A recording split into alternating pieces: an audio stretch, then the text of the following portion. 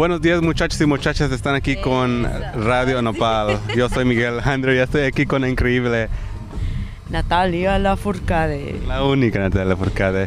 Está tocando aquí hoy en día en el observatorio, otherwise known as the Observatory to us laymen, y está promoviendo su nuevo disco, Hasta la Raiz, ¿verdad? Sí es. Ok. So, vamos a hablar un poco de tus raíces. ¿De dónde vienes? ¿De dónde nació Natalia Lafourcade? Yo nací en México, en la Ciudad de México, y a los 2 años nos cambiamos a Veracruz. Entonces toda mi infancia la pasé en un pueblo cafetalero precioso que se llama Coatepec, que está aproximadamente a 5 horas de la Ciudad de México, a 10 minutos de la ciudad de Jalapa, que es la capital de Veracruz, y así fue como crecí.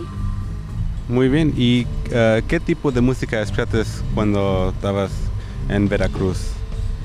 Pues escuchaba de todo. Mis papás son músicos. Mi mamá estudió en el Conservatorio de Música en México. Fue pianista, después se dedicó a la pedagogía musical. Y mi papá construye clavecines y toca el clavecín también. Se ha dedicado a dar conciertos toda su vida. Entonces escucha música barroca, música clásica. Le gustaba también mucho escuchar artistas como Violeta Parra, Mercedes Sosa, Atahualpa Yupanqui. Escuchaba mucho tango también en casa. Mi mamá le gustaba mucho Manzanero, le gustaban los boleros, pero también escuchaba mucho Mozart, Beethoven, a veces pues de todo, ¿no? Como que escuchábamos a veces también. A mí me gustaba escuchar mucho pop, entonces nos peleábamos entre quién escuchaba qué disco y así. Pero realmente siempre estuve como rodeada de muchos géneros musicales, ¿no? Desde que estaba muy pequeña. Sí, miré una entrevista que hiciste con Amiba hace unos cuantos meses. Sí. Y tenías un vinilo de Mac DeMarco, que es uno de nuestros favoritos. De Mac DeMarco. Sí, claro, me encanta Mac DeMarco. Ay, nomás te quería preguntar, ¿cuáles otros así artistas contemporáneos escuchas? Como hay un artista que tú pones cuando estás manejando algo así. Artistas contemporáneos. Bueno, por ejemplo, ahora acabo de ir al concierto de José González en México y me gusta mucho. Recientemente, como hace 3 semanas, me tocó estar en el concierto de Rodrigo Amarante, que es otro de mis favoritos. Me gusta mucho la música de Jorge Drexler, me gusta mucho de Vendra Banhart. Hay bandas como Messier Periné que me gustan mucho, como Javier Amena o como Jepe. Artistas, compañeros como Carla Morrison, Jimena Sariñana, bueno, todo eso me gusta mucho. León Larregui, Adanowski, son artistas que admiro mucho, ¿no? Que son mis amigos, pero que también admiro. Y eso, o sea, como de música más como jóvenes, ¿no? Como entre nosotros. Pero también me gusta mucho, de repente me quedo clavada escuchando Chabela Vargas. Y soy fan, y me quedo días ahí clavada en eso, ¿no? El bolero me gusta mucho lo folclórico. Hay un grupo de Veracruz que me encanta que se llaman Los Cojolites. Es muy folclórico, es muy abrazado del son jarocho, del huapango, pues de la música de México, ¿no? De nuestro folclore. Entonces como que realmente me gusta de todo, ¿no? Como que voy saltando de gustos también. Sí, y así muchos géneros se mixtean en México porque a veces se hace como es solamente mariachi o rancheras, pero en verdad hay muchos más tipos de música. Ok, la próxima pregunta que te quería preguntar es que tienes una canción en tu nuevo disco, Hasta la Raiz, que se llama Duele, y es una de las más que nos mandan la gente. y nomás quería saber un poco de la inspiración detrás de esa canción. Bueno, Duele fue una canción que compuse en un momento de inspiración bastante veloz. Esa fue una canción que compuse en lo que así me preparaba un jugo de naranja. Estaba muy, muy triste porque había terminado con un novio que tenía y pues lo quería mucho y estaba muy, muy melancólica. Entonces me puse a cantar, a improvisar en lo que me hacía mi jugo de naranja en casa y de repente me empezó a salir la letra de Duele y la grabé y después era una canción que yo tenía como arrumbada, como que realmente no era una canción que pensaba usar para el disco, pero uno de los productores, Cachorro López, cuando la escuchó me dijo, oye, esta canción es hermosa, tenemos que hacerle algo. Y yo sí, ¿de verdad? Yo de plano pensaba sacarla y me dijo, no, tenemos que hacer algo con esta canción. Y entonces la trabajamos y quedó en el disco, en la edición especial, ¿no? Sí, y hay unas canciones que te prefieres tocar en conciertos grandes o todas te gustan, o cuáles son las más, las que la gente le gusta más. Pues realmente me gusta tocar lo que a la gente le gusta escuchar. También de repente trato de hacer un balance entre lo que a la gente le va a hacer feliz y lo que a mí también me va a hacer feliz.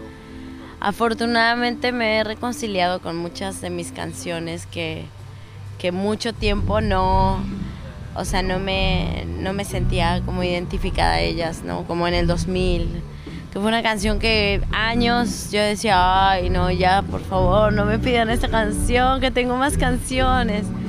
Y ahora no es así, o sea, ahora en realidad disfruto mucho tocarla porque la gente es como volver a una época, ¿no? Como a un momento de nuestra historia, de todos. En el 2000 me marcó a mí, marcó mi carrera, marcó a los demás, o sea, como que es bonito ver la reacción.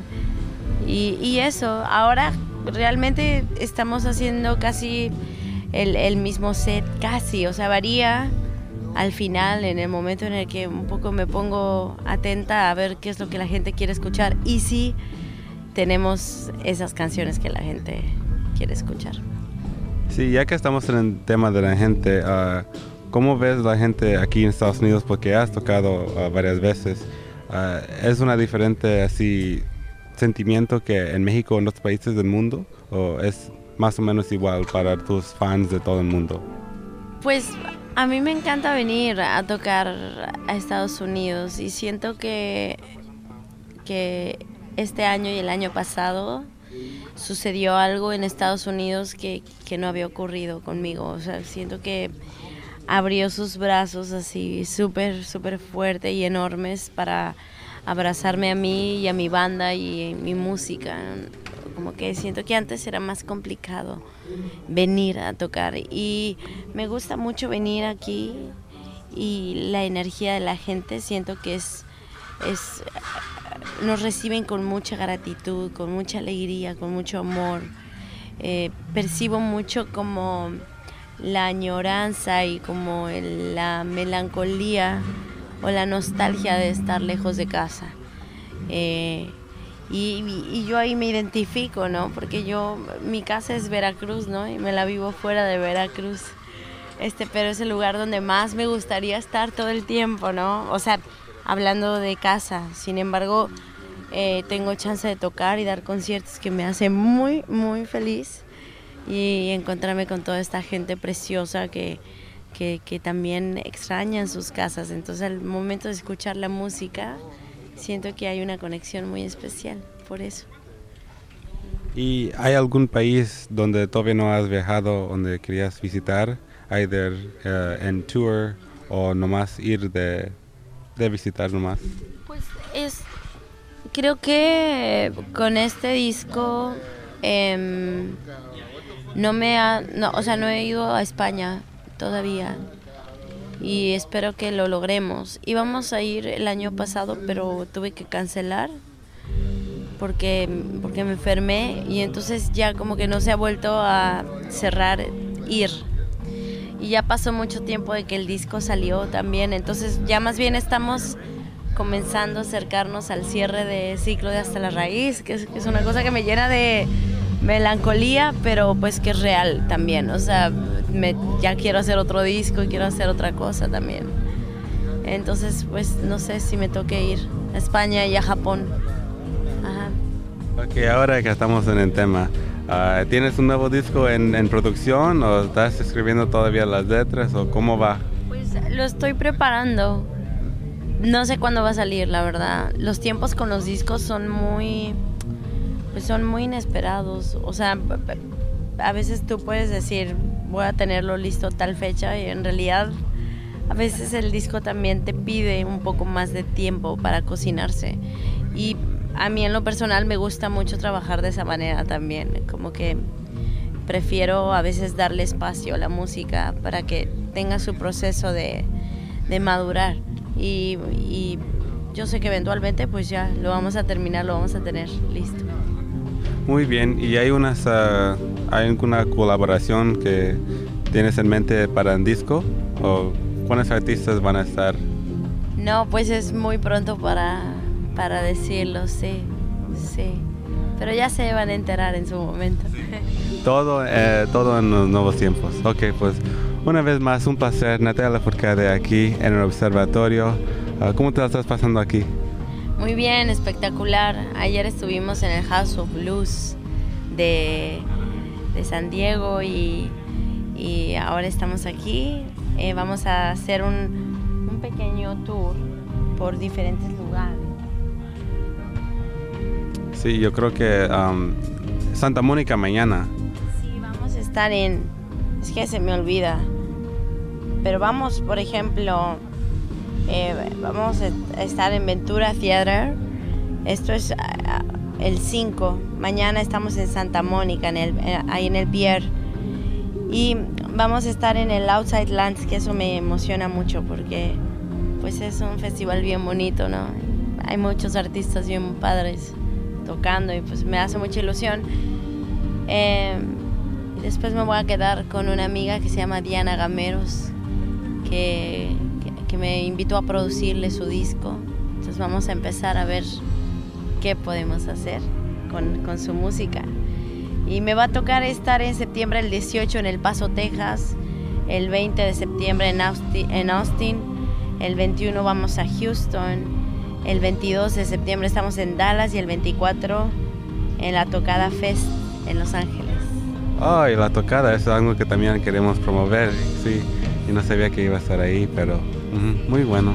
Ok, una vez más aquí, Radio Nopal, yo soy Miguel Alejandro aquí con Natalia Lafourcade.